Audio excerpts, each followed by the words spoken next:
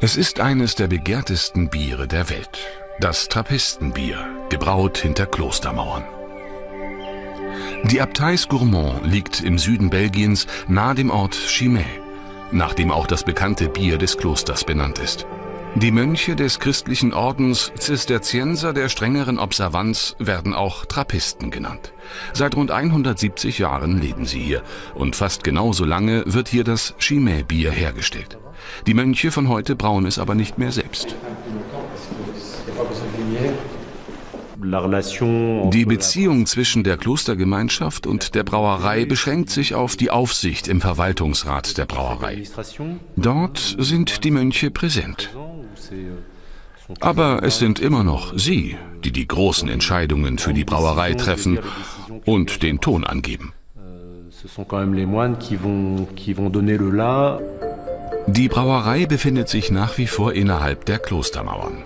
Das Chimay-Bier wird nach dem traditionellen Rezept der Mönche von Angestellten produziert. Markenmanager Fabrice Bourdon erklärt wie. Der Schatz im Rezept unserer Chimay-Trappistenbiere ist unser Quellwasser und die Hefe, die von Bruder Theodor 1948 isoliert wurde. Das ist wirklich das Geheimrezept des Bieres. Wir wissen, es ist unmöglich, das Bier ohne diese Hefe und das Wasser nachzubrauen.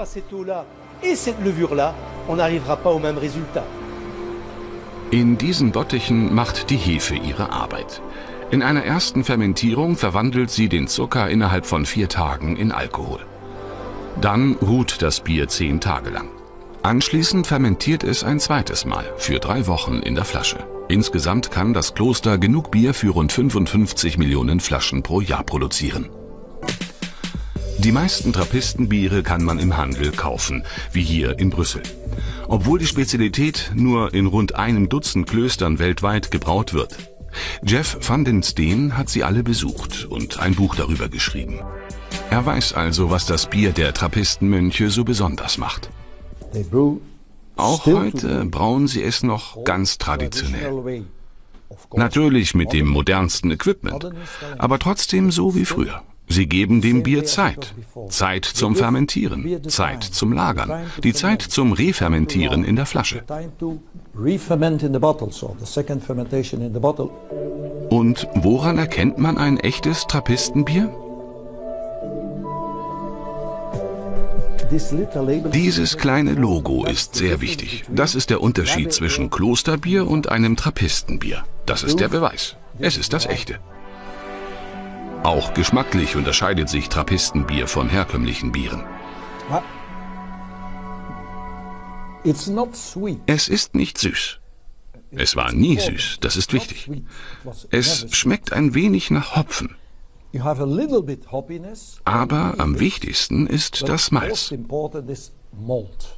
Das Malz schmeckt nach einem Hauch von Kaffee, aber nur nach einem Hauch. Vor allem die zweite Fermentierung in der Flasche brauche viel Raum und Zeit, so der Bierexperte. 2 Dinge, die vor allem die Klöster oft haben. In der Abtei drehe sich aber nicht alles ums Bier, betont Abt Demir de Bessieux. Sie sind hier in einem Kloster. Der Existenzgrund ist das Klosterleben. Die Kirche ist im Zentrum des Klosters, nicht die Brauerei. Also ist es ein Kloster, in dem uns die Brauerei ein Auskommen ermöglicht und uns ermöglicht, gewissen Aktivitäten nachzugehen. Und das ist sehr gut. Der Erlös, der nicht für das Klosterleben gebraucht wird, ist für wohltätige Zwecke bestimmt, ganz wie es die Trappistenregeln verlangen.